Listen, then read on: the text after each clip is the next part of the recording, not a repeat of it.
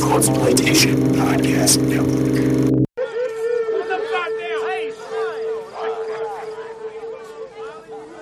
They're us. We're them, they're us. They're us. They're us.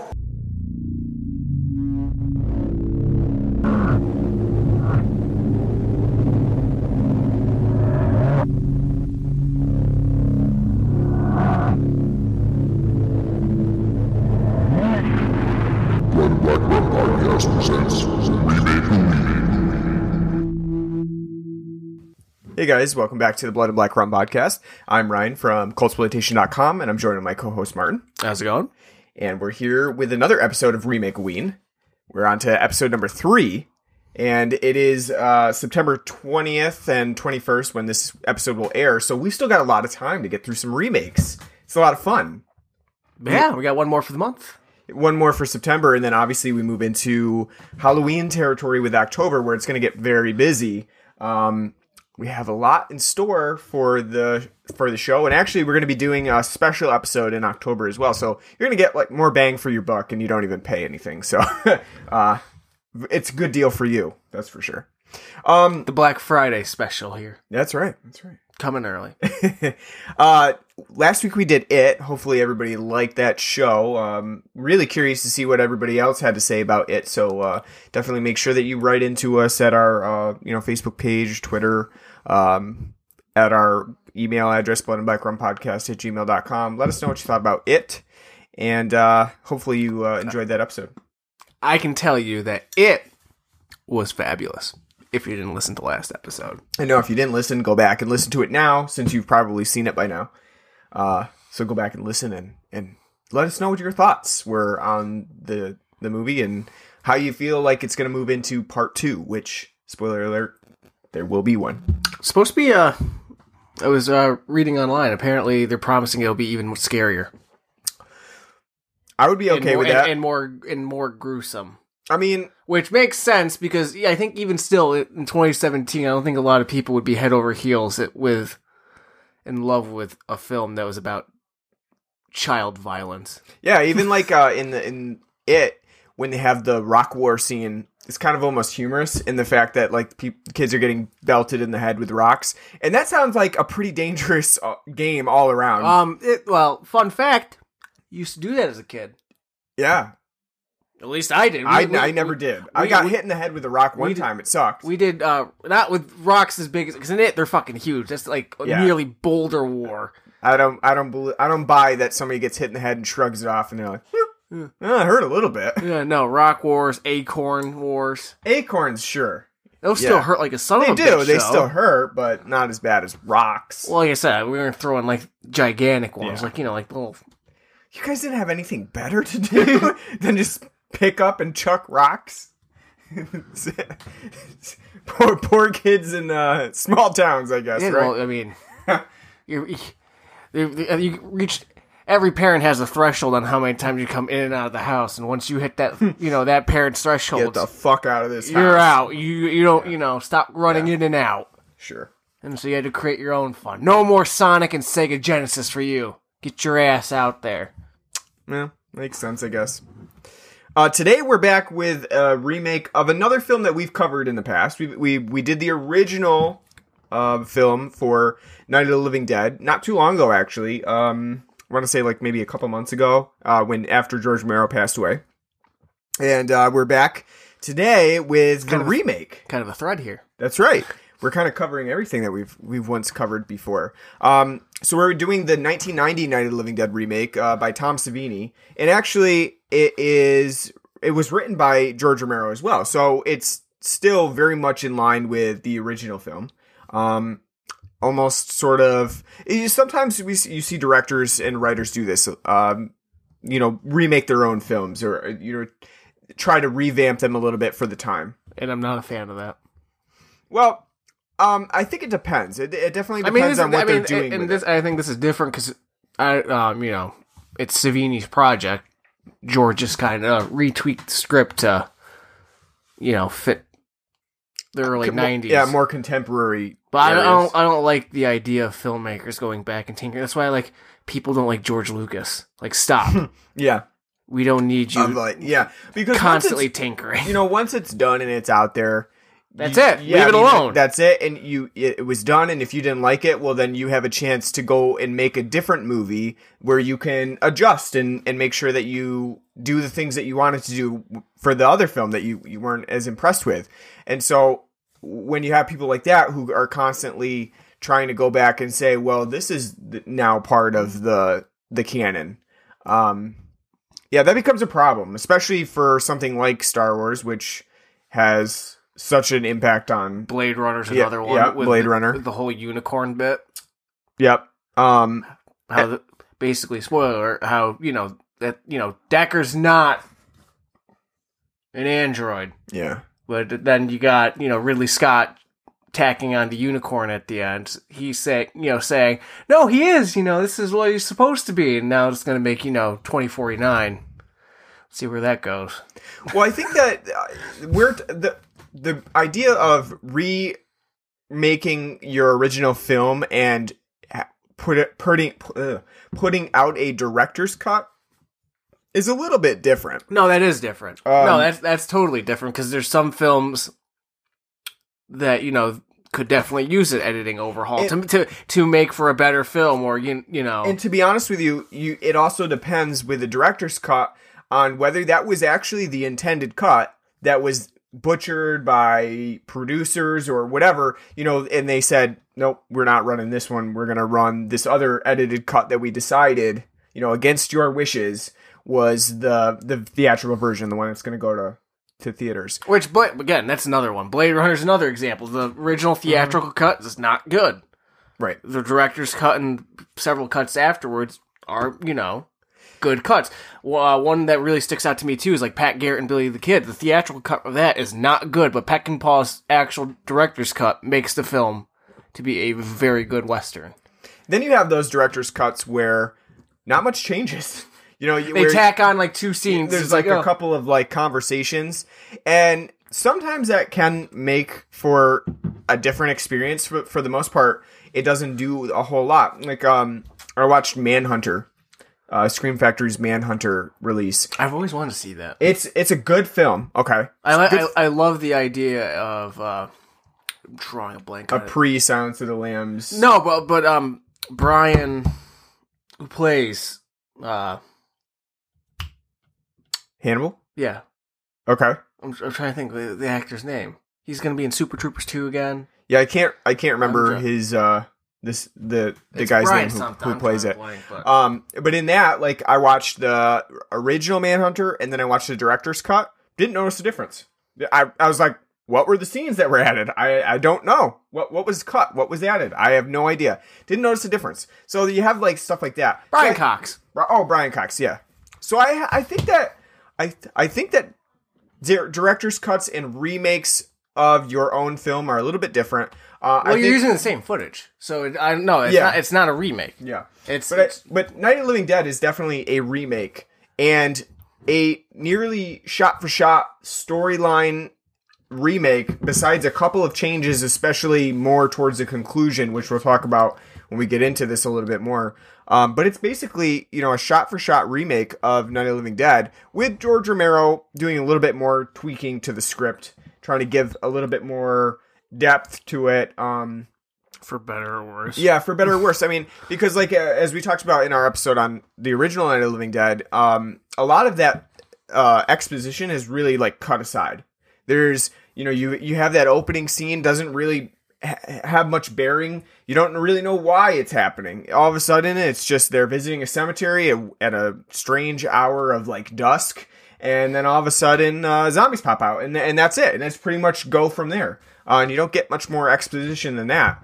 And you just see in Night of the Living Dead, in the 1990 version, George Romero's taken a little bit further, trying to give a little bit more exposition, trying to, I guess, give a little bit more meaning to some of the things that happen in the film. And like you said, it's either for better or worse, and we'll kind of talk about that later on. But I really wanted to just, in this intro, make known that this is a shot-for-shot remake, and I didn't really know that because I hadn't seen the 1990 version of that. Neither have I. And I'm kind of surprised this has never really cropped up on TV, because it seems like something like around Halloween time, like UPN or the CW would be, especially back in the late 90s when they were doing like Leprechaun, marathons and stuff like for Halloween. Like this would be like somewhere make the schedule. Yeah, no, I mean, I think that it was, even like now that we're moving forward and zombies have become a lot bigger part of horror as a whole, thanks to like The Walking Dead and For better or worse. Yeah, for better or worse. It's surprising that, the 1990 version doesn't get a little bit more airtime because now it is. I think actually with the way this film is, it fits more in line with modern zombie films and comics and games than the original Night of the Living Dead does. For sure, I think that and I think this like has part to do with it, because it's almost a prelude to some of like Romero's later Dead films, but also really much more in line with like The Walking Dead. You can definitely see the jump from Night of the Living Dead 1990 to like Robert Kirkman's The Walking Dead series, and that zombies are a lot more messed up, deterioration wise, and there is more of an action feeling to it. You know what I don't get? It was a little off topic, but thought came to me. Why in The Walking Dead are they called walkers? Does in that universe zombies, like the idea and concept and the word itself, not exist? In the actual comic, they do use the word zombies. They're used. I know, but like a stylistic choice. Literally in the TV shows, like walkers, Walker, Texas Rangers out there. Carl. I think that it all boils down to something that branding. Surprisingly, Night of the Living Dead 1990 doesn't. I mean, it does touch on it, but it doesn't become like a huge like theme throughout. Is that they don't want to call them zombies? They don't do that. Well, they don't do that either in the Romero films, but that makes more sense. Yeah, like just because like of what's going on in the universe. But I mean, like literally, because they don't ever ascribe a term in the Romero universe to what they are. There's nothing. Yeah, they say the undead, and it's that's only like during like news bulletins and stuff. Yeah. Whereas in The Walking Dead, they're really assigning a term to what they are. I think it's because they don't want to call them zombies because they don't want to take away the idea that there could possibly still be humanity in them. Because that's a big part of The Walking Dead. I know, but and people understanding I have to overcome this guilt I feel about destroying this thing that once was a person because now it's not. And they would in that case they would do better to call them zombies so that people could get over that. Yeah. You know what I mean? No, they're not walkers. They're just fucking zombies. No, that's not your sister. Just that's a zombie. Right. Yeah, they would do better for that. But I think that's kind of the reasoning behind like don't call them zombies, call them walkers. Well, if they did that, then the show wouldn't last the 25 seasons that's going to. I got a feeling, and I don't know how the ratings are for The Walking Dead. I don't know if it's slipping or not. Yeah, they're slipping. I feel like it should be because I've stopped watching after season 3 or 4. I can't remember, but it's like they're slipping, and but I know though from like following like from what just like the new stuff. It's literally the same fucking season except like in a different location. Yeah, and then with the Fear of the Walking Dead, then it becomes like a now you're like blowing through ideas because you've got two of the same show doing the same thing, cannibalizing their own franchise. Oh, I see what you did there. I mean, no, but it's true though. They are. It is true. I mean, like they probably could have actually milked it. Like I can almost see though, like I can almost see and this is, like again, we're a little off topic, but it does fit with what we're going to talk about today. Yeah, I almost can see like The Walking Dead being like Simpsons and South Park. South Park, not so much, because South Park is still consistently funny, but everyone bitches and moans about how Simpsons haven't been funny in like 20 years. People are still watching it, though, for some reason. still on TV. Yeah. If it wasn't drawing ratings and making money for Fox, it wouldn't be on TV anymore. Yeah, it's they're not beholden to nostalgia. It's like, well, people, would be really mad if we canceled The Simpsons. No, it's, So I feel like the reality, not reality, but like drama, actually live action TV series that's going to end up like that, like The Simpsons, it's going to be The Walking Dead. You're going to be like season 30, like, why is it still on? Don't know. They've been doing the same thing forever. It's going to be but it's The still Walking on. Dead itself. I see what you did there. That's See, right. Look, we're full of wordplay here. We're punny. We could be writers. All right, let's take a break, and we're going to come back. Got a new beer for you on the show, so stay with us. You're welcome.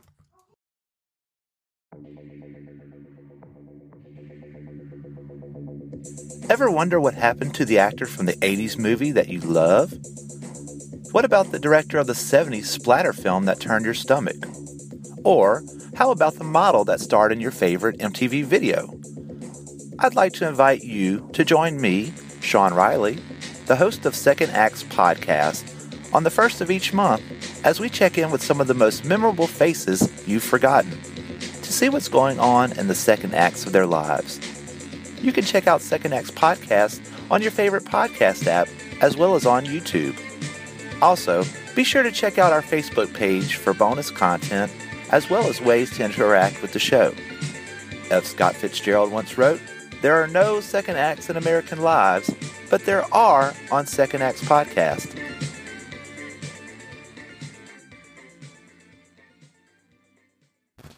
All right, guys, so we got a new beer on here for you. We've been promising this one for a while, so yeah, drum roll, please. We're talking about Adirondack Oktoberfest, Hooray! which is a local brew. They're from Lake George, New York.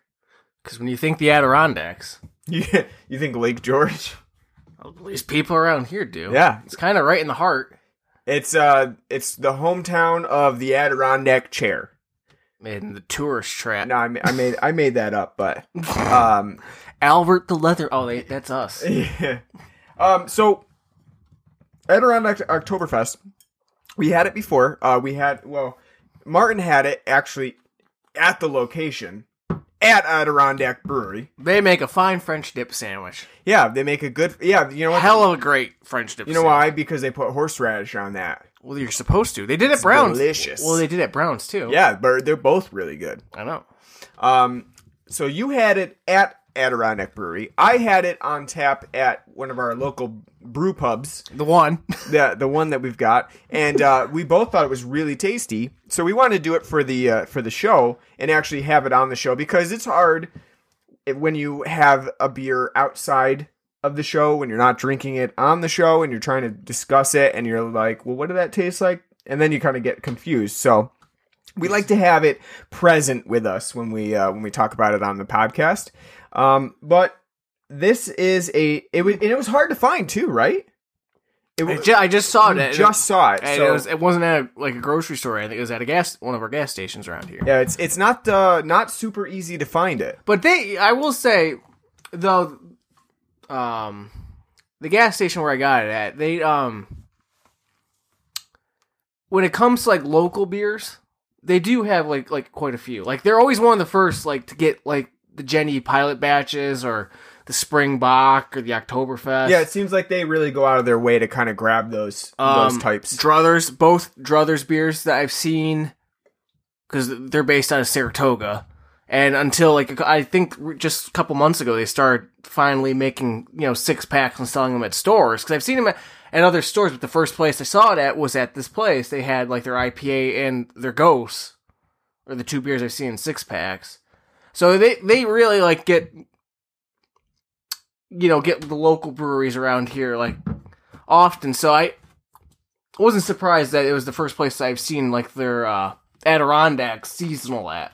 Yeah, no, it's good that they get that stuff. I like that. I don't go there that often, so I didn't see it, but it's and they really try. They're really Adirondack-y there, I would say too. So, well, no, that's the mobile down there. Well, the mobile too, but they're literally. Yeah. I mean, if you guess Adirondack-y in the sense that rednecks go there, then yeah. Exactly. They got a new video sign out front that just depicts a bunch of hunting. Deer hunting. I say deer's coming soon, so they're going to be having. I know. In the fall they have their deer hunting contest. That was pretty fun. Yeah, I saw that today driving by. So Adirondack Oktoberfest. The one thing I say don't give deer hunting shit. No, I'm not. Though I don't hunt, I love venison. It's a shame we don't, have them as farm animals. So you can go to the grocery store and just be like, I'll take a venison steak because it's delicious. So one thing about this Adirondack Oktoberfest I want to point out is that they actually do call it the NYS Oktoberfest, and that's because it contains 100% New York State grown hops, which is not always the case because we don't grow that many hops in New York State. It's not really a thing that we Doesn't Browns have one of their beers? It's all based out of local New York ingredients. Possibly, and I think Amagang is big on that too, trying to include as much locally grown Belgian stuff as possible. I'm pretty sure one of Browns' beers is literally just all made from I think the barley, hops, water from the area. I think it's an organic something that they call it to kind of. It's a big thing because like I said, we don't grow a lot of hops here. So I wonder where in New York where they got them from. I don't know. It's probably southern New York, I would say. Maybe, yeah. I would maybe southern New York, something like that. Because we around here, it's corn. We don't grow a lot of hops. We make the majority of the corn for your whiskey and stuff, but not the hops. So it's interesting. So that's going to give it a little bit of a distinctive flavor, and I think that this Adirondack Oktoberfest, for the most part, it's pretty reminiscent of some of your generic Oktoberfest, I wouldn't.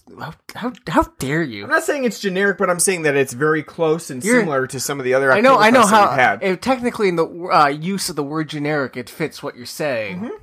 But generic has such a negative connotation. So I'm not saying that it's negative. I'm just saying so that how dare it you? definitely fits the bill for an Oktoberfest, especially ones around here like Saranax and Sam Adams. I think it's a very clean and. I think it's more in line with Saranax and Probably. Yeah, I think it doesn't have the overwhelming, hoppy, or not hot, malty taste that Sam Adams does. That one is hits you front and center with the malts. And this one, it does have a malt content to it, but you've also got kind of a sweetness going on. It's almost sometimes a little bit caramely. And crisp hop bite at the end. Yeah, there is. I think it's really tasty. It was something, it is a little bit different than what we normally have. As well, none of them are always are totally the same. There's a little bit difference in recipes for each, but obviously this is going to be far from a more traditional German Oktoberfest. It's definitely a more Americanized version of an Oktoberfest with a heavier malt content than what a traditional German style of lighter lager would have. Yeah, I agree. I like this a lot. I think this is a very good Oktoberfest. One thing I'm not sold on is the labeling. It's like a weird papery. Yeah, it's that. It seems like it's a really weird thing to be upset about, but the labeling itself, and I'm more upset about the packaging and the artwork and the packaging. I think they could use a little bit of work on it. I'm not a huge fan of Adirondack's kind of dated this bottle naturey. This bottle does look like it was made in 1999. Yeah, it's almost like somebody took an inkjet printer and just shot out a label and just stuck it on. No, and it's true. And I love Adirondack's beers. The Bare Naked Ale, the Dirty Blonde Pale. I love their stuff. It's really good. My only problem with them is the packaging, because their bottles have a lot of heft to them compared. It's just, I think they're thick bottles. Yeah, no, they are. It's made of a heavier glass. So because of that, the packaging just kind of feels like it's going to fall apart when you pick it up. Because the packaging's like a normal, just 6-pack, but the bottles are made with such heft. You hit somebody over the head with this bottle, it's gonna knock them, It's going to knock them on their ass for a long fucking time.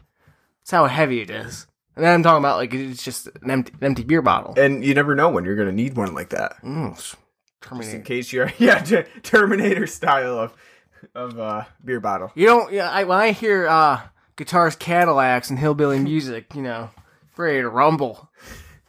Doesn't matter if I'm upset or not, time to break a beer bottle over someone's head.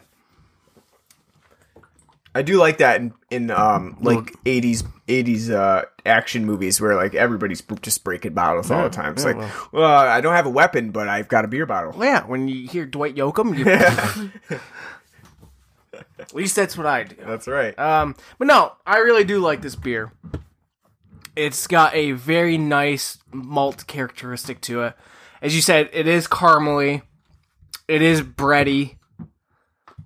And at the end, it has a very nice... I can't discern the hops, and as we've said several times on the show, we're not very good at telling you what the hops are. Because I'll be, you can kind of... I'm not going to get specific. They're New York State hops. Yeah. I don't and that's all it says in the bottle. Yeah. But I mean, it's not like they're giving you a hint, but at the end you do get like a nice crisp hop taste at the end to kind of balance out the malty, bready characteristic at the beginning and give you that crisp, clean hop finish. Yeah, I will say that the beer is pretty heavy though, and like I would say because of that breadiness to it. I'm getting full. Yeah, no, it feels like you're eating like a nice loaf of rye bread. You're eating a loaf of bread when you're consuming these. So that's the only thing. So like it comes in I don't think it comes in a 12-pack. I think they only make 6-packs for the most part, unless it's like a variety pack and they make a 12. I mean, but other than that, I think it comes in a 6-pack. That's more than enough for a session because you're going to get probably a couple sessions out of that. You're not going to be drinking all 6 of them at one time, I don't think. That's a lot of bread. Hey, it's nice unless you want to be pooping out a loaf later on. Nice folly day around the bonfire, you might as well, What else are you going to do? Yeah, maybe if you got a long day. For sure. That'd be nice. I like days like that. Not the 90-degree weather that we've been having lately. Well, I dislike that. Winter is coming. I was we went to a craft fair and we went to an apple orchard too to pick apples. Sweating. Yeah. Terrible. Nice upstate New York hobby. Going to a fucking apple orchard. Apple picking. Yeah. It's great.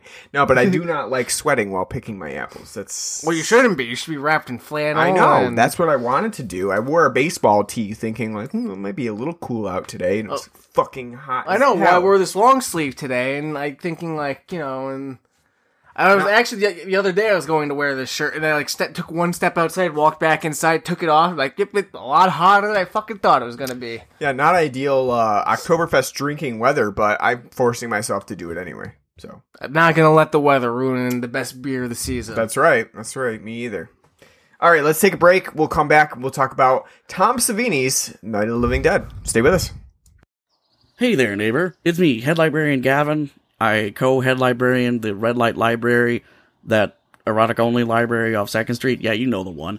Hey, did you know we're running a podcast now? That's right. And the thing is, we're reviewing the worst erotica we can find online for money, and I've been reading about a lot of weird things banging lately. Like, I could just sit here and tell you about the snowman, the leprechaun, the psychic Utah Raptors that start an orgy, the questionable lesbian with the applesauce scene that's really disgusting, and the Donald Trump. Or you could just listen yourself. Use your favorite podcatching app or look us up on iTunes, SoundCloud, Stitcher, Google Play. We're all over the place. The Red Light Library. Search it, you'll get us. Now for why I'm really here. Can I borrow your chainsaw again? We've tracked down an overdue book in someone's car and we need to retrieve it with, shall we say, extreme measures.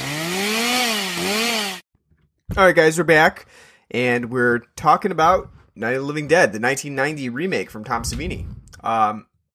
As we talked about earlier in the show, written by George Romero. I didn't realize that at first, but upon watching it, you can clearly see how much Romero has actually poured it over from his old script. Some lines are actually like straight taken from that other script, and I think that becomes part of the reason why Savini's remake is basically shot for shot and pretty much throughout most of, I would say, the first 2 acts is very similar to the original film in almost every way. I would say almost the entire film's the same. I think Outside of swapping some roles. Yep, swapping roles in the conclusion obviously is much different. It's still the same though. It's literally the same outcome, but instead of one character, it's another. Yeah, and then it goes a little bit more in depth into like human action within this zombie apocalypse. We'll talk about that a little bit later. I don't want to get into that first off, right off the bat there. But other than that, it's very, very similar. Some of this, like, there's this. It's not even like they swapped when we say swapped roles. It's not even like they changed up the characters themselves. Like, Ben's still a black character. This time played by Tony Todd. So they didn't even swap out maybe some of the races and how that was interaction between like characters, because it's still the same type of thing wherein you have Harry, who's the guy down in the basement who they find Cooper. Yeah, Cooper. They find him in the basement when they first get to the farmhouse. That's still the same. The dynamics are still the same with, like, especially with Ben and Cooper's relationship. It's mainly out of the characters. The big change is Barb. Barb is the one. The old famous Barbara. Yeah, I mean, in the original film with Romero, especially with his writing, she did not have a lot to do. And that's partially because of the writing and partially because of the direction of they did not really want the female character to have a lot of, action in the film. They wanted Ben to be more of the main hero. But it makes sense, though. Makes sense for if you watch the original film. When she probably 18. I would say older than that, but even early 20s. Early 20s, I guess. I would say. Just the way she looks and kind of acts, just because especially when her brother's making fun, and it's very she's obviously high anxiety. Yeah, and high strung. So her reaction to becoming catatonic and useless essentially throughout the entire film, it's not insulting. It makes sense. If she's gonna flip out at her brother, stop teasing me, Johnny's just gonna, they're coming to get you, Barbara. Makes sense. If she's gonna flip shit over, that, and then watching her brother get his head caved in on a tombstone and her world falling apart before her, she's probably not gonna be like, all right, let's gun up and take, on the zombie apocalypse. She's probably gonna be sitting there and be like, I don't know what to fucking do. Yeah, but I still say that in Romero's Night of the Living Dead, in the original, I feel like they still treat Barbara as sort of like the Western barmaid who's fainting at every turn, just like, oh, I've got the vapors, and she just because then the one guy, I can't remember his name in Tom. Is it Tom though in the original? I think so. I don't know if it is or not. I felt like his name in the remake, because it's Tom in the remake, and Judy Rose. I don't think that was their original names. Judy Rose, I definitely think is not the original name, but I'd have to look it up, because I don't remember specifically them, because I remember it in Romero's Night of the Living Dead. I don't care that much about them. Well, no, they're more so I literally fodder. Tom in this film I refer to in the original as Golly Gee Willikers, because he's literally the stereotypical 1950s sitcom Leave It to Beaver, oh golly gee Willikers, let's all work together, like an Andy Griffith sort of thing. I'm taking a look. Yeah, I mean, I think for them though. Okay, yeah, no, it is Tom and Judy. Oh, so they added the more Judy Rose to make it more like you're in rural country, because women folk here get referred to 2 first names. But no, I mean Judy, because Judy in the first film, granted she doesn't have a lot to do or anything, but she's not stereotyped to be a helpless woman. She's actually trying to do things and helping Tom, her boyfriend, I mean, like I said, she doesn't have a very big role, but she's not like she's like fitting any like stereotype that's like, oh, see how useless women are. They can't do anything for themselves. Yeah, I mean, here she definitely has that sort of... Which, in this one, in the remake, she does. She literally takes on Barbara's persona from the first film, and because in this one, she's fucking hysterical the entire time, and for like no reason. She's just literally constantly yelling and screaming, like, we gotta do something! It's crazy! This is madness! Sitting there hammering on nails into wood, and it's just... Yeah, I know. Like with a meat tenderizer. Yeah, she definitely has a different character than she does in Romero's film, and it's like they didn't swap characters. They create a new role for Barbara, and then gave, because like I said, it's not like she had a memorable part really in the first film, right? It's just that like she didn't fit like a stereotype. Yeah, I think well, I don't think that I don't like what Romero did with I guess what her Judy Rose in this one. I don't like how he made her into Hysterical? a hysterical like stock character who really, she actually doesn't have like much of a role at all, except for later on when the infamous gas station explosion occurs, and this actually seems more nonsensical in this 1990 version. Yeah, no, it does. It seems even more. It's literally these fucking dumb kids, right? Shooting a shotgun at a gas pump to break the lock off. While not inherently a bad idea, because it's not like the gas pump's literally going to go boom. And under pressure, But they had a flaming torch nearby, so if you do shoot a gas pump with a shotgun, it will leak gas and spray gas. So if you have torches nearby, like literally, if you're gonna oh shit, the keys don't open the lock on the pump, I would have taken that torch, thrown it like a mile away, and like make sure nothing flammable. In general, filling a truck with gas with a flaming thing around is not a good idea. So, even if they didn't shot the pump, it's like Zoolander. Like, we just had an instant gasoline fight, and then he went to light a cigarette. Exactly. Even if they hadn't shot the pump with the gun, and it didn't cause a spray, still trying to fill the truck with gas with a flaming open torch nearby. Not a good idea anyway, because you're still just asking for like a stray spark or something to like. You could literally have. I think like things like this is what spurred on Animaniacs. Good idea, bad idea. It's like good idea. Yeah, right. Exactly. Like trucks out of gas to fill up. Bad idea. Having flaming torch while filling up. And you're right. I'm even open to the fact that he used the gun on the gas tank to shoot the lock off because he's under pressure. While the zombies don't move quickly, they still are coming, and you've only got a limited amount of time. You don't want to waste the gas that's already in the truck either, because right now it's on fumes. Yeah, it's barely running at all. So you've got to think quickly, and there's nothing else to do. It's not like he had a bunch of like tools laying around where he could be like fiddling with it. It's all or nothing.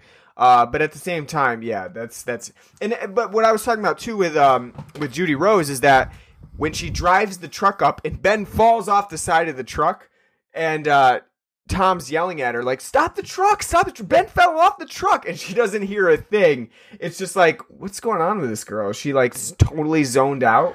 It would have made sense too if Tom was knocking on the window, like the back window, like, hey, hey, right? Yeah, so just like yell, like, I didn't hear you. It's like, first of all, I don't buy that she didn't hear him while he was in the bed of the truck. That's just more her being hysterical, like, she. Because they even show her when she's driving off, and she's kind of laughing. She's out of it. Like, Maybe it's the first time she's ever driven a truck. Who knows? Oh no, they clearly state she's been driving trucks since she was 4 years old. So that's how she knows. She knows how to drive it. But yeah, no, but I don't really like Judy Rose's character in this at all, and I wish that they had not gone that route and just if they were going to make Barbara a strong character, they might as well have just made at least Judy Rose competent and, you know, able to do things, because right now, like, her role is very limited, and it's almost more ridiculous to have her be totally hysterical while they're trying to fill the gas tank. Well, at the same time, they're filling two, at this point in horror cinema, two character archetypes, like a screaming woman. Mm-hmm. Got to have a screaming woman throughout, you know. True. And the hero woman. Mm-hmm. Yeah, like the final girl. The final girl heroine, which I think doesn't work to this film's benefit at all. Now that Barbara's been put up on the pedestal. Why do you say that it doesn't work? Because it's not original to be like, okay, you know, again, she goes from, like, again, because in the beginning it's the same thing. She's being teased by her brother Johnny, and she's acting fucking overly dramatic about it for no reason. Like, right. Anything that a normal person would be like, John, like, shut the fuck up. Right. You're being an idiot. Yeah. But she's like, stop it. No. Yeah. And then by, like, midway through the film, she's fucking Annie Oakley with a, you know, Winchester 30-30, like, yeah, picking zombies off from a mile away. It's like, oh. Well, this is almost like Romero picking up from Dawn of the Dead, because that occurs in Dawn of the Dead, too. But it makes sense in Dawn of the Dead, because that's all she has to do. Yeah. Well, no, and months upon months have passed throughout the film, so it makes sense for Fran to learn how to fly, to shoot, and, you know, do all these things, because literally a huge, you don't know the exact time gap between the entire film, but it's literally months have taken place. So it makes sense for her to be able to do these things. Right. I mean, and this, it's literally like, well, yeah, you know. It's been like 6 hours. Yeah, like, you know. Yeah, I mean, but I think that this is like Romero learning a little bit from some of his other films and kind of cribbing from them too, because it actually like almost preludes to some of the other ones. Because like we see towards the end of the film, there's like a zombie human fight, you know, like a wrestling match that's like almost like a betting match, and that's almost like a prelude to Land of the Dead, which would. But at the same time, like as it is, you're right, it is, because that's something you do see in Land. What you see in Dawn and Day do foreshadow like something like that. That's true, because also in Day, you know, you have that sort of. They're dealing with yeah. There's like a almost like a scientific breakthrough for them. Is like, well, what can we do with these zombies? Well, now? we can't cure it, so let's train. You know, exactly. Like when you have menial labor, you're always going to have that push to like figure out, well, how can we have something else do it? And in that case, it's like it's zombies. You know, how can we have something that's already pretty much a slave to itself, has to feed like constantly or is driven by hunger? How can we have that do some jobs for us? You know, that'd be great, right? You know, maybe we can turn this zombie apocalypse around. But yeah, in this one, it's more so like for sport. And I think like we see that more as Romero gets more into the whole politics of zombies and his more elaborate metaphors, and it starts to become more of a comment on humanity as a whole. I mean, that whole end bit is we've also already seen in Dawn, except, you know, kind of blown up a little bit more, like the whole rednecks having, you know, their fun tracking down, shooting the zombies and hunting them, and, you know, yeah. In this, it's literally like, let's just do that, and then we'll add a pig roast. It's kind of interesting to see this too, because we have to kind of treat this remake as though, because it's a prequel to Dawn, even though it's a remake in the 1990s. It was made after Dawn and Day, and yet it was before Land, you know, and yeah, it's supposed to take place before those. We have to treat it kind of like a prelude to those. So do you think this is Romero kind of, you know, jumping back a little bit and saying like, well, you know, things kind of spiraled from Night of the Living Dead when I first made it.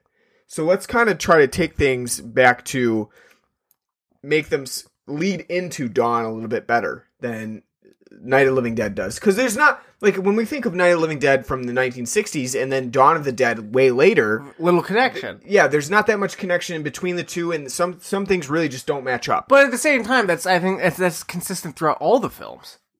Like, again, Yeah. and this one of the things they use is the fear of fire from zombies, which is prevalent in the original. That's true. It's something that never sticks throughout. Yeah, that's not really. Yeah, that is surprising, because if Romero was doing that and he was kind of trying to retcon some stuff and say, like, well, if I was going to make this now and trying to tie it to Dawn and Day, I wouldn't use the flame, right? But at the same time, you can make it make sense in the sense, like, at the beginning, because it's the beginning of the outbreak. maybe like, they were fearful of They flame? were fearful. But then, as we see in Land, how they used fireworks to distract them, by the end of the film, doesn't work anymore. Right. Because you have the one, as I call Sergeant Black Dude, Yeah. lead zombie of Land, who was, learns to fire the gun and, is leading this giant cohort of zombies.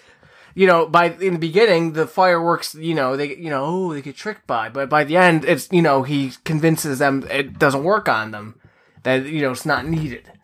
So, I mean, yeah, I can understand, like, maybe throughout time, like, the zombies learn that, like, hey, we don't have to be afraid of fire. But at the same time, there's nothing connecting the films that suggests, like, you see that. At least in Land, you do see that, them learn from that. So, and especially seeing it as Dawn is literally taking place at the beginning of the zombie apocalypse. Right. And then several months pass, it's not like, Yeah. You could argue Dawn is literally starting at the same point as Night. Yeah, it pretty much is, yeah. So Yeah, it's kind of interesting, though. the continuity of these films is so fucking scattershot. Yeah. It's for me at least, and I am a continuity whore.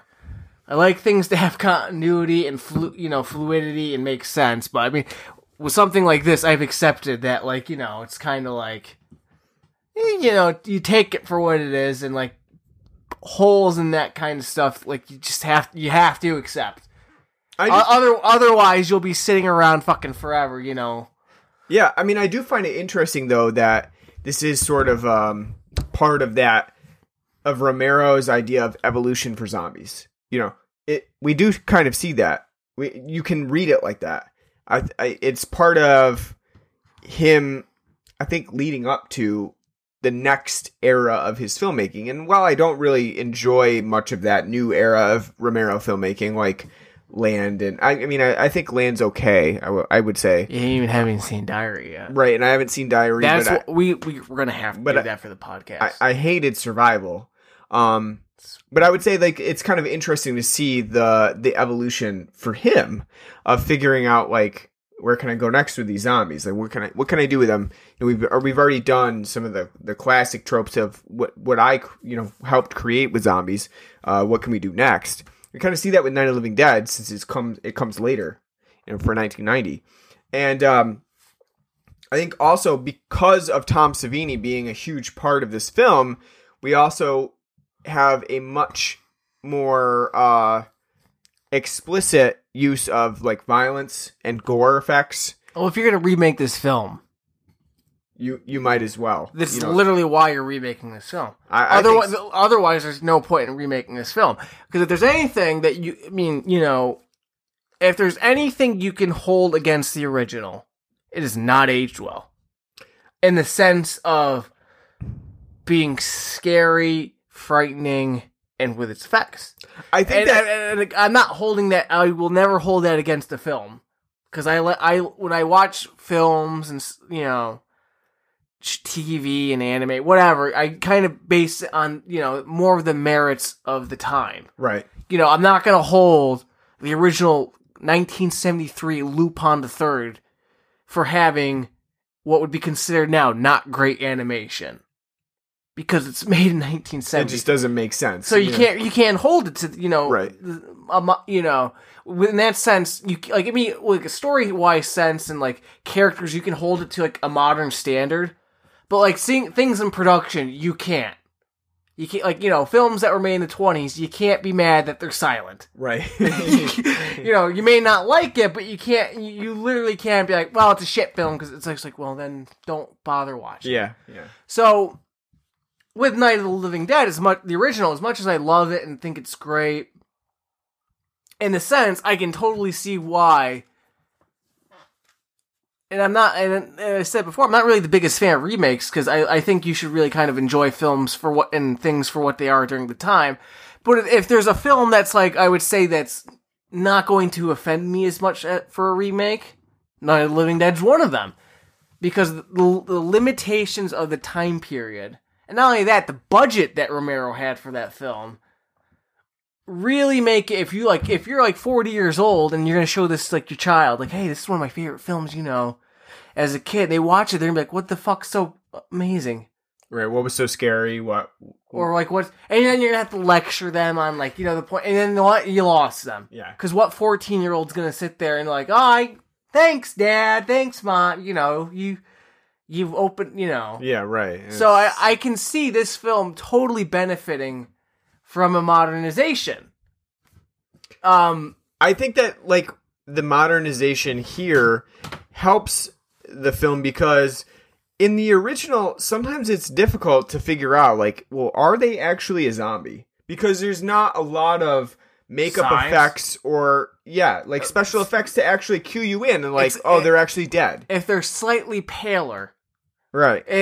Which is harder to tell because it's in black and white too. And sometimes shambling. Which even for 1968, you know, right. A black and white film is really a sign of like you couldn't afford Technicolor. Exactly. And I think, you know, that helps here because right from the beginning, even though the zombie that happens in the cemetery with Barb and Johnny, even though you can see it shambling and you can see it from a distance, there's still from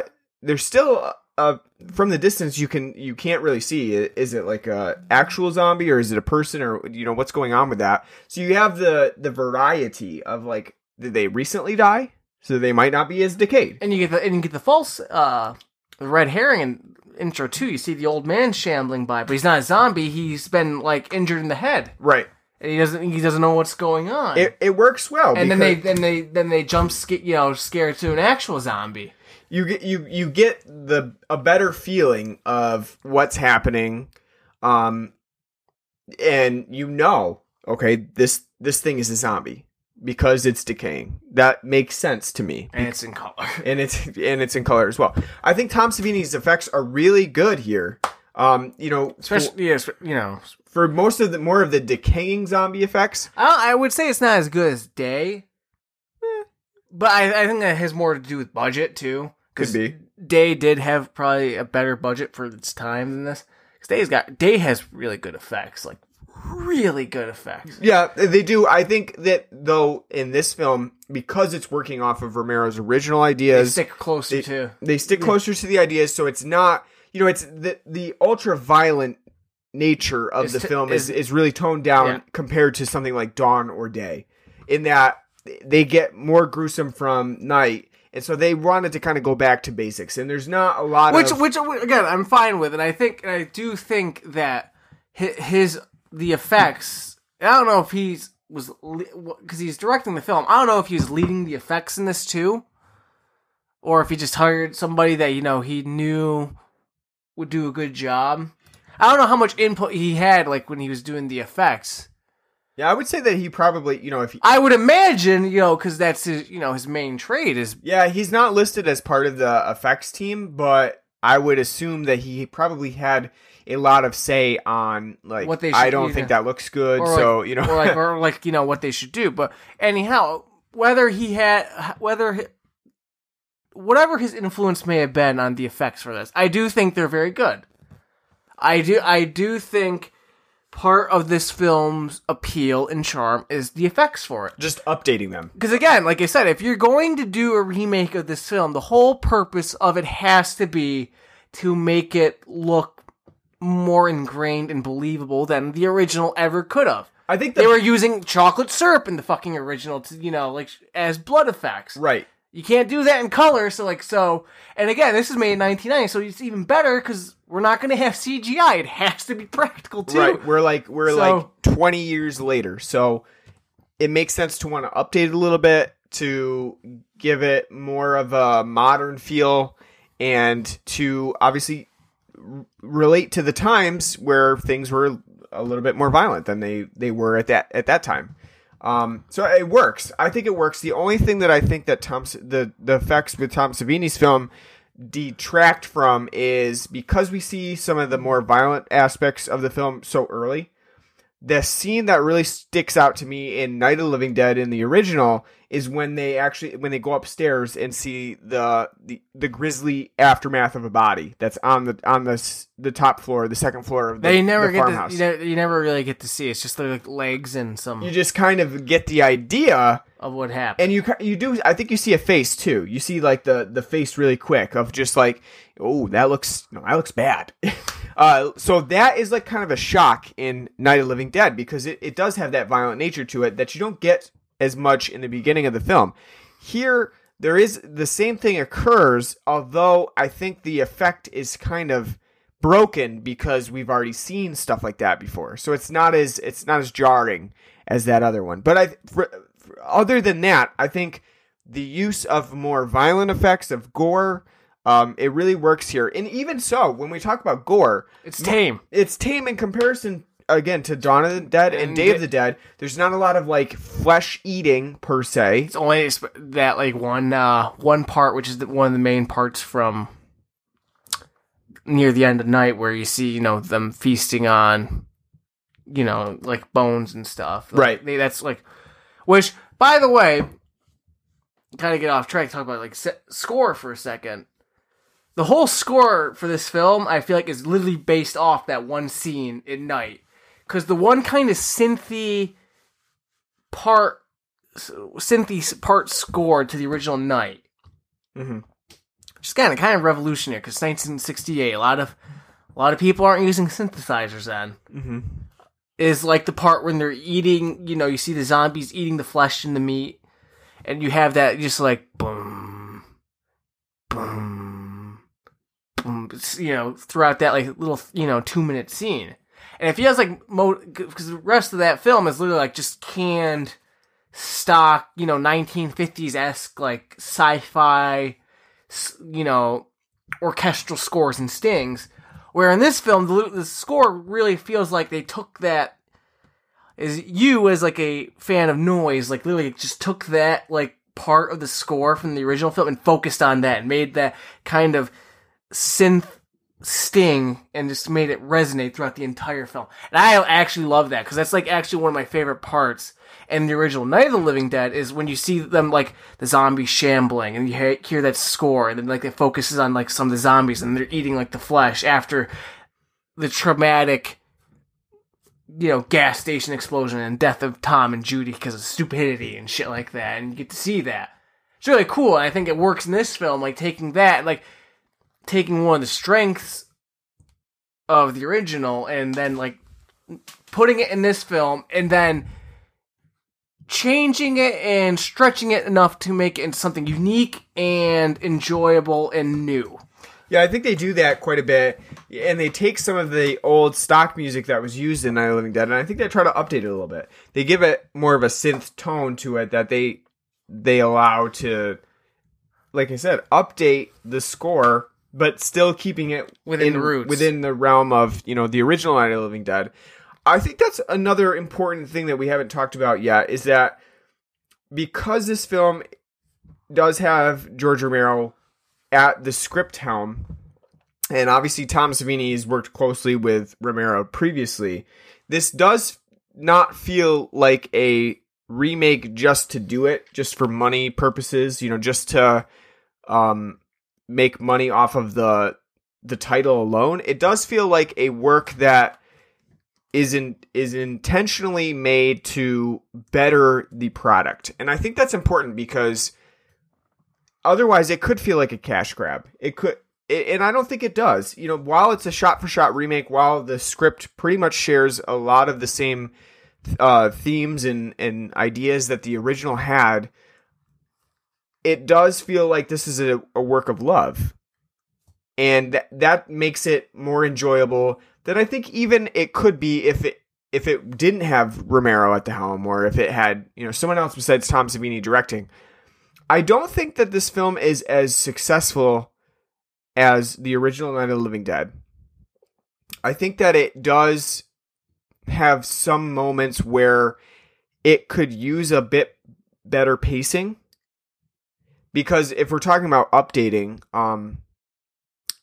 this film does use a lot of the same pacing as the original Night of the Living Dead, and that's, I find, sometimes not. It's kind of a negative aspect, because Night of the Living Dead does have a lot of slower moments to it, right? I mean, it has a lot of conversations and dialogue that slow the pacing down, and a lot of moments where the characters are just kind of like boarded up in rooms, or trying to put doors up on windows so that the zombies can't break through. They're kind of slower moments. And Night of the Living Dead, the 1990 version, copies those. I think they could have gone a little bit further than that and added some action to these scenes rather than copying the original. It's literally like they just took the original and kind of like, we can spice it up and make it more edgy by adding fuck and like bullshit. Because it's literally, they're taking those like same expositional scenes from the original and then just kind of extremifying it, to kind of like... Yeah. I mean, which I think totally loses... Because again, in the original, one of the great things about it is the dynamic between Cooper and Ben, and the relationship that they have, and the angst and anger that they have, and the power struggle that they have between each other, because Ben is black. A little Freudian slip there. And Cooper's, an older white man. Again, 1968, a lot of racial tension going on. So, you get... it's a great... The theme is there. The theme and motif is of race relations, and control is there and prevalent throughout the entire film. In this, it's there, but at the same time, it has no meaning or resonant, because it's literally taken from the original, and then they just add like fucking bullshit to it, and so it's nowhere near impactful. So like, you're not getting the context from the original. And not only that, I don't think the dynamic between Tony Todd and Tom Towles is nowhere near as like good as in the original. I think, I think it's more. I don't think Tony Todd is bad as Ben, but I think some of the extra lines and stuff they give him the sameness make him a lot more unlikable, and almost as much of a bastard as Harry Cooper. Not as much, because Cooper is literally the biggest bastard of them all still. But even still, like, some of the things that they like have him, Tony Todd as Ben, do and say make him like, wow, he's kind of a prick too. Well, whereas in the original, his stance is reasonable, cool-headed, and Cooper's being, I think paranoid and angry and compulsive. So when Ben, combats him, it makes more sense, and when he gets upset, it makes more sense. Whereas in this, it's literally like, you're both being assholes. Cooper, you're being a bigger asshole. Ben, at the same time, you're being an asshole too. Which I think part of the problem is, so that whole focal point is, it's literally the focal point of the original film. Because that's the whole idea is, the zombies aren't the enemy, it's mankind is the enemy, it's its own worst enemy. The zombies aren't going to get mankind, it's mankind because they can't get along and solve their differences, and et cetera, et cetera. And the race relation between the two, and the dynamic between the two, is the part, the main cog in that metaphor, that theme. Here, in this film, what they do is they take part of Ben's calm-headed, cool-headed leadership, and they give it to Barbara to make her your typical final female.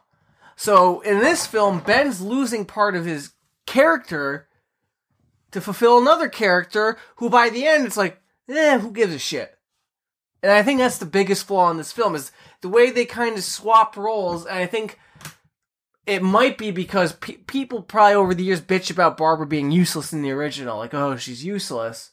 Though it makes sense for her to be useless. They make her a stronger character in this film, but it's not enough to make anything, her character change worthwhile. And at the same time, it's hampering Ben's character and how he's portrayed in this film. Yeah, I agree. I think that, and part of it too is that, And I don't think, like I said, I don't think it's because Tony Todd's not a bad actor. No, I think he does a pretty good job. I think you're right when that they kind of make him seem a little bit more unable to comply with some things. That he does seem like he's being too pushy on Harry. Harry's obviously not and not thinking right. Right, he's not a great person, but at the same time, Tony Todd is very unrelenting, and he just will not see the opposite side that he wants to. And even when he sees that Sarah is in the basement and she's been bitten, he's not really sympathetic to their cause, and even kind of eyes the door that she's lying on, like we could use that to board up the windows.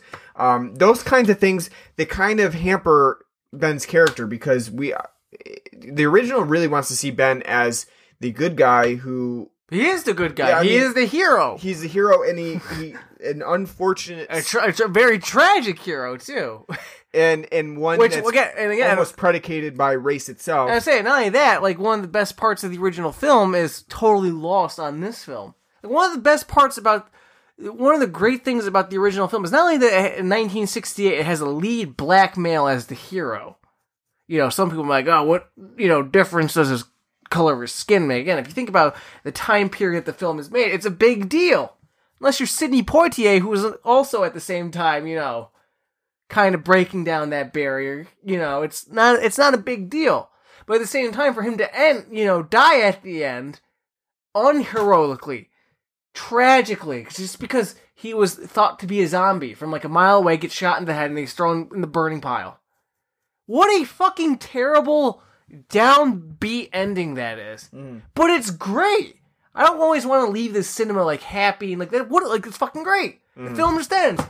Ben shot in the head. Here's some still shots of the posse rounding up zombies, and then you get to see his body get thrown on like a burning pyre of bodies. It's fucking great. It's tragic. He's the hero. He's the one survivor at the end, and he's fucked. It's great. That's why Dawn should have ended like on a tragic note like that too.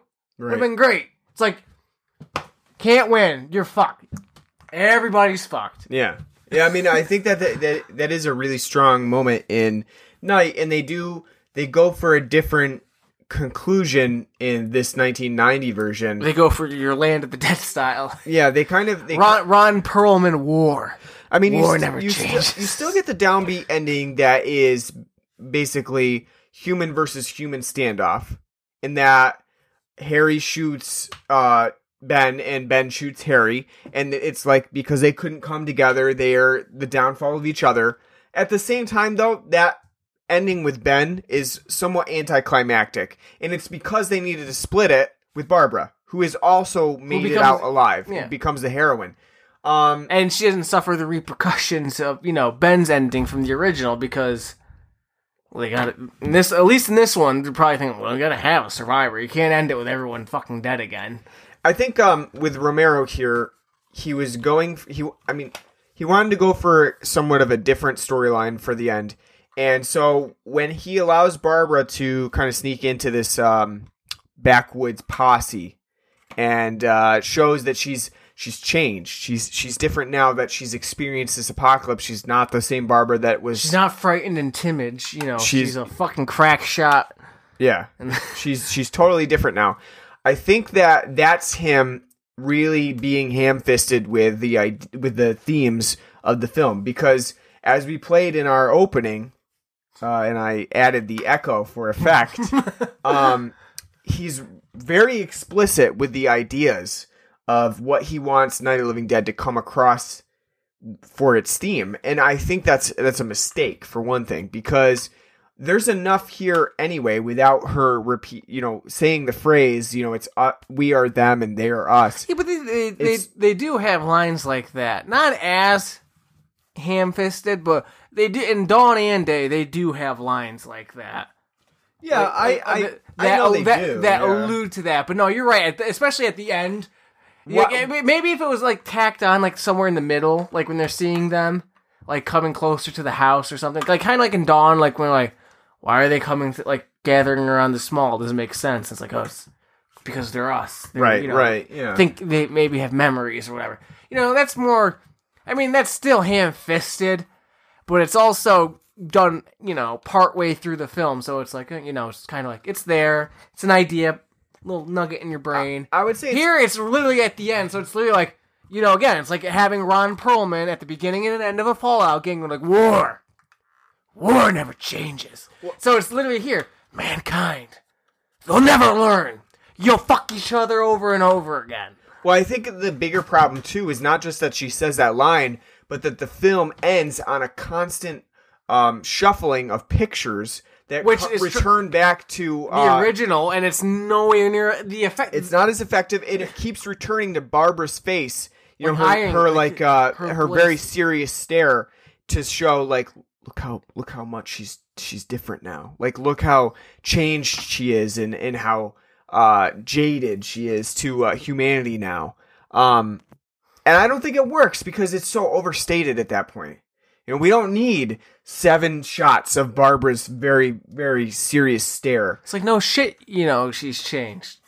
Obviously, shit's not going back to normal. I would have rather had just not even like they're I us and they're them, but just her taking that last shot at Harry. When Harry turns around, it comes around the corner. He's not a zombie. He's not changed. He survived. He survived. But she shoots him anyway because he's a bastard. It's exactly. I would have rather just had that and leave it at that, because then that's a very have a still shot. The still shot. If you're gonna do the still shots, and have the still shots being of his body instead of Ben's body. Exactly, because it's the same concept that someone survived and they got fucked over in the end. Except this time it was by our main character, who's supposed to be a hero, and actually technically she's a murderer. As much as big of a bastard and an asshole Harry is, he didn't do anything. Like, you know.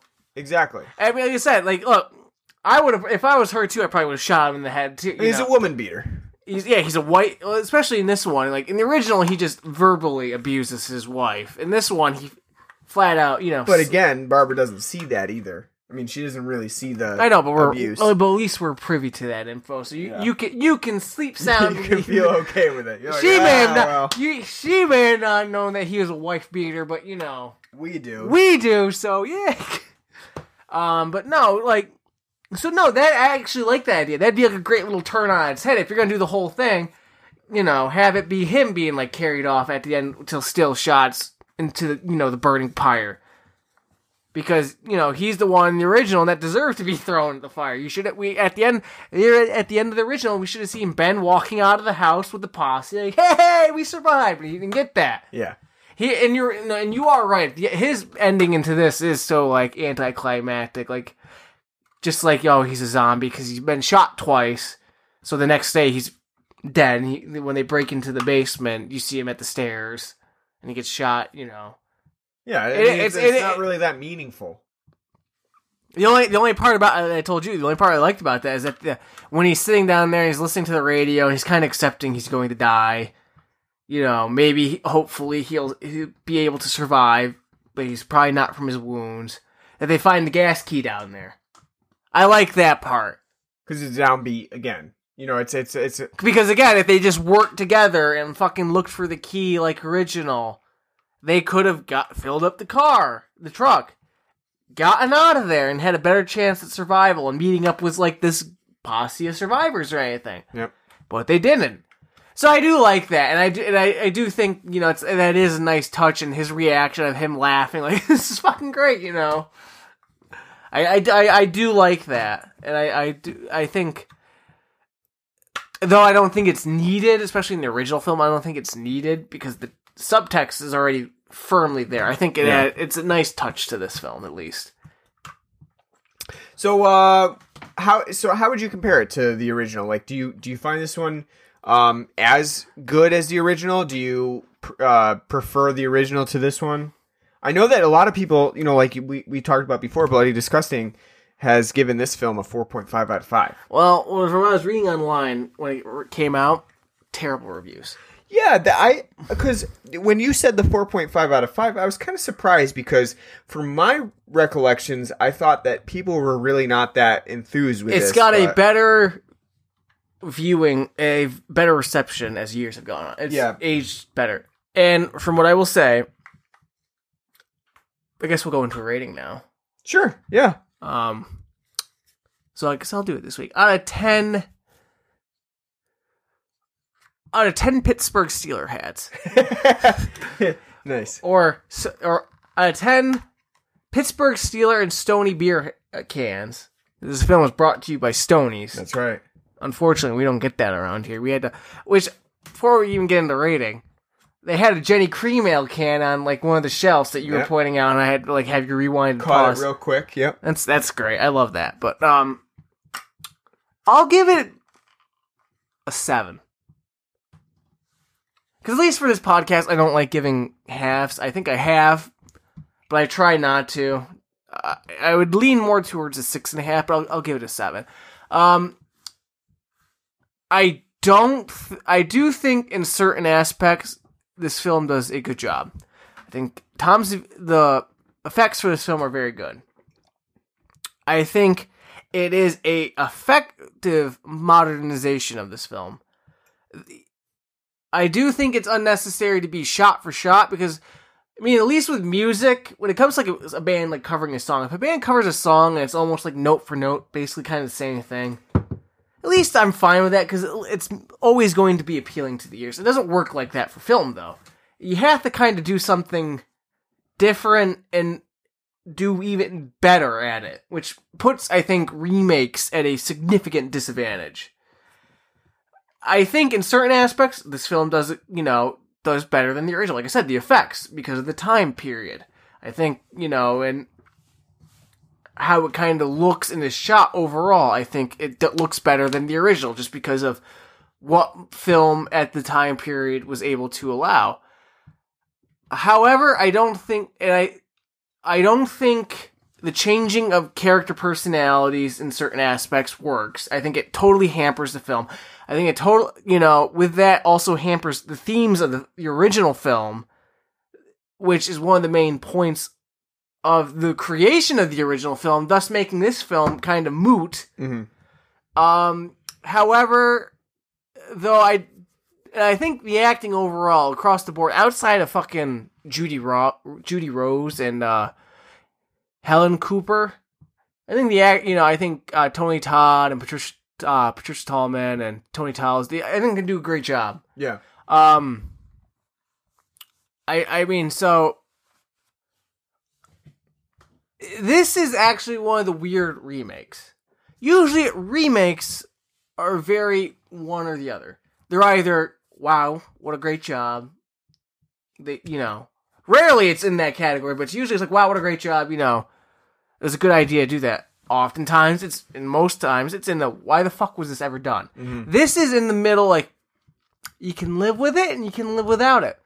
I can see the merits of Night of the Living Dead, though I don't like the idea of remakes that much. I can see it where, as a film, it would benefit more than some other films that have been remade over the years.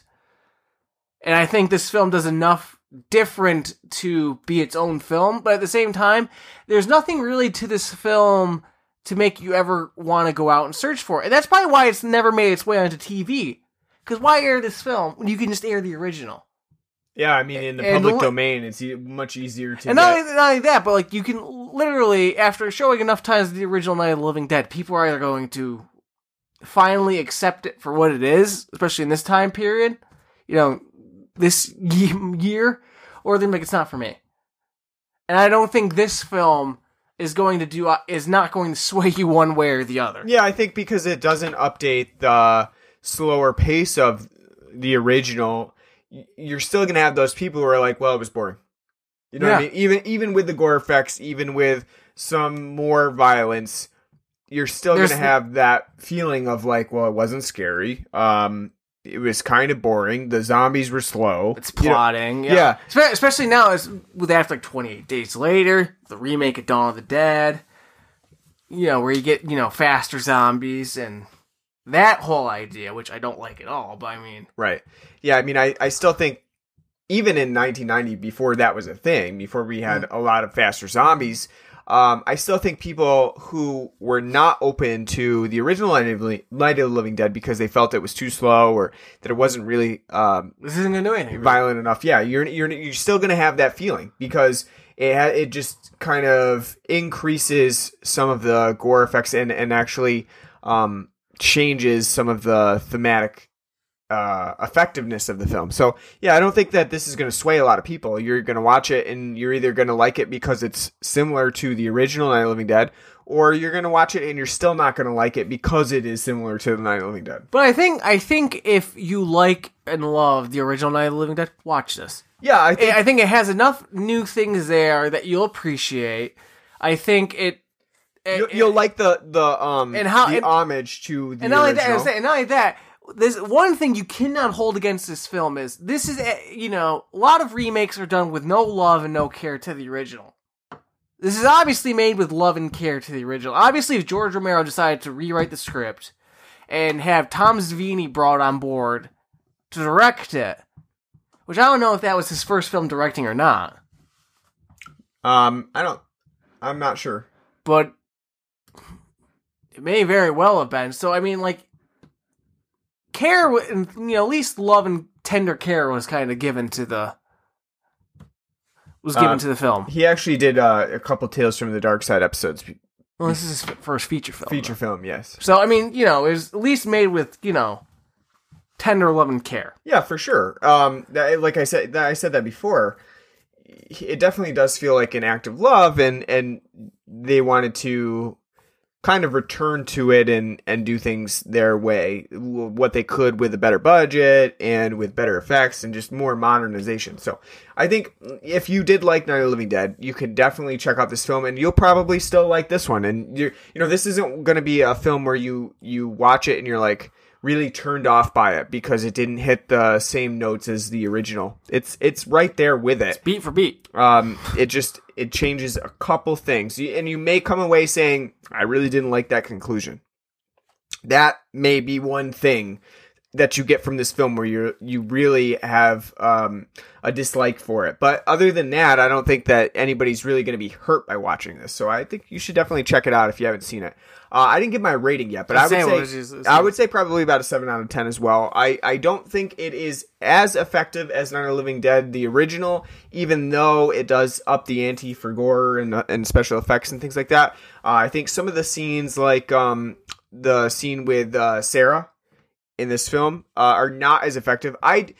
As you said, you thought maybe they got rid of the trowel because it was kind of cheesy in the original, but I think it's actually pretty effective in the original, and a lot of people are scared of that scene still. Well, I mean, it doesn't make sense, though, because especially before Land of the Dead came out, there's nothing in the films before that showed the zombies using any type of weapons to attack. So it's kind of like going back. So it's kind of like, and this is what we were talking about earlier, like the canon doesn't make sense in the original, like, so why does she kill Helen with the trowel instead of biting her? They were retconning that a little bit. It's because the reason is because at the time they couldn't do that. They couldn't show the effect of her biting and eating Helen. By dawn they could do that and effectively. So I think that totally has to do with just kind of a retcon of like, well, no, she wouldn't kill her with a trowel because that's not what zombies do, especially in the beginning when they don't have. And they're hungry, so they're really more interested in actually eating things. So, but I do like that trowel scene a little bit more in the original.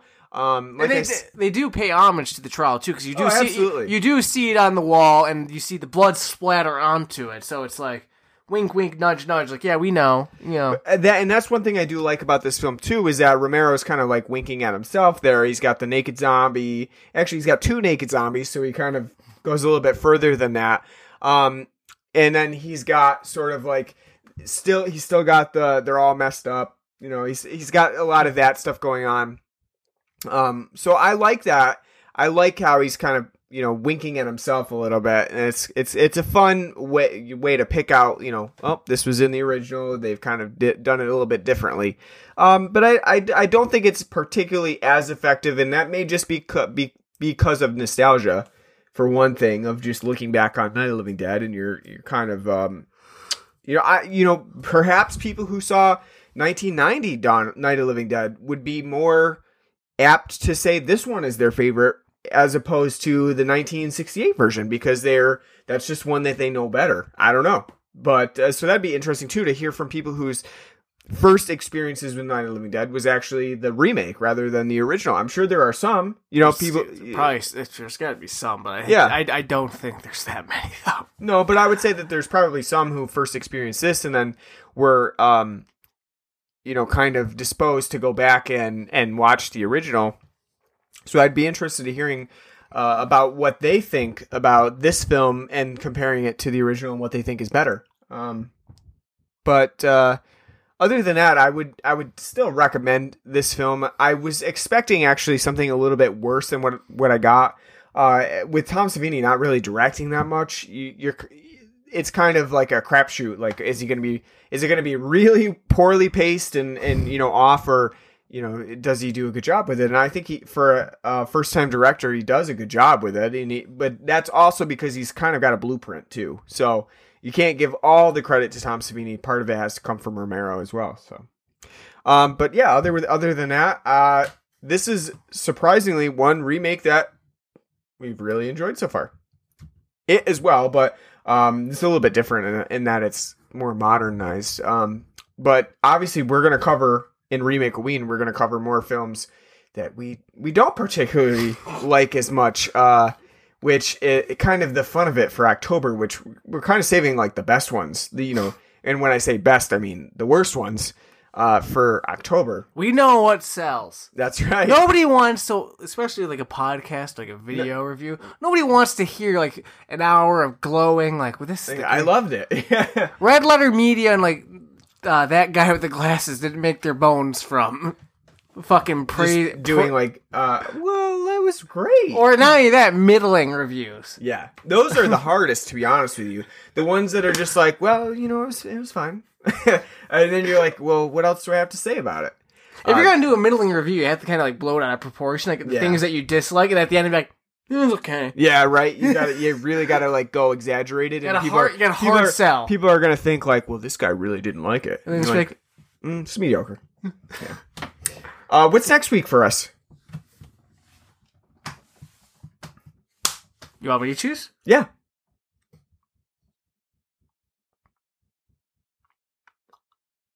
You got two. Long silence. Well, I'm just thinking. Because I'm thinking of the ones that we discussed. Yeah. House on Haunted Hill. Yeah, that sounds good to me. That'd be a fun one. I'm gonna have a lot of nostalgia with that one. That is a lot of nostalgia. Yeah, I think that would be a fun one. What an oddball one, too. How many people do you see? See, this is also, too, I gotta tune in. We're unique. How many people are going out there reviewing the fucking 2001 House on Haunted Hill? Or is it 99? I don't know. I can't remember, but that one I think is going to be a lot of fun. I actually haven't seen that one in a little while. And so it'll be really fun to watch it because we also did the original House on Haunted Hill. We've got a theme going on, but the reason why we're doing these two that we've like recently watched and done on the podcast, the original versions, is because that makes it easier for us to compare them too. So you're kind of getting the best of both worlds. We're almost doing like a secondary episode to that original film, and then also comparing it to the new film. It was 99. So we're going. I feel like it came out in 2001 though. Going to the late 90s. That'll be fun. Stereotypical, black rapper will be in it. I can't wait. I hope there's like Chris Kattan. Why? Chris Kattan. Why? Somebody thought he was like a great role for this. He's like, who we need for this? Pre-Corky Romano. We need Chris Kattan for this one.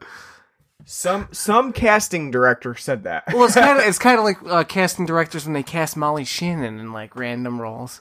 It's like I think she just drops by their house until they say yes. Or is that like shows up to shooting at like the food court and like Molly, what are you doing here? Like, oh, I'm in the role. Like, no, you're not. Like, and again, it's like she won't leave. Yeah. All right, so we're doing House on Haunted Hill next week. That is going to be a really fun one, so you won't want to miss that. So definitely subscribe to us on iTunes, any other podcasting app that you use. Give us a nice rating and review. It helps us stay motivated. You can find us on Twitter at Blood and Black Rum. We're on Facebook, facebook.com/Blood and Black Rum Podcast. Obviously, you can find our page, Blood and Black Rum Podcast, at WordPress.com. We're also on Cultsploitation Podcast Network at Cultsploitation.com.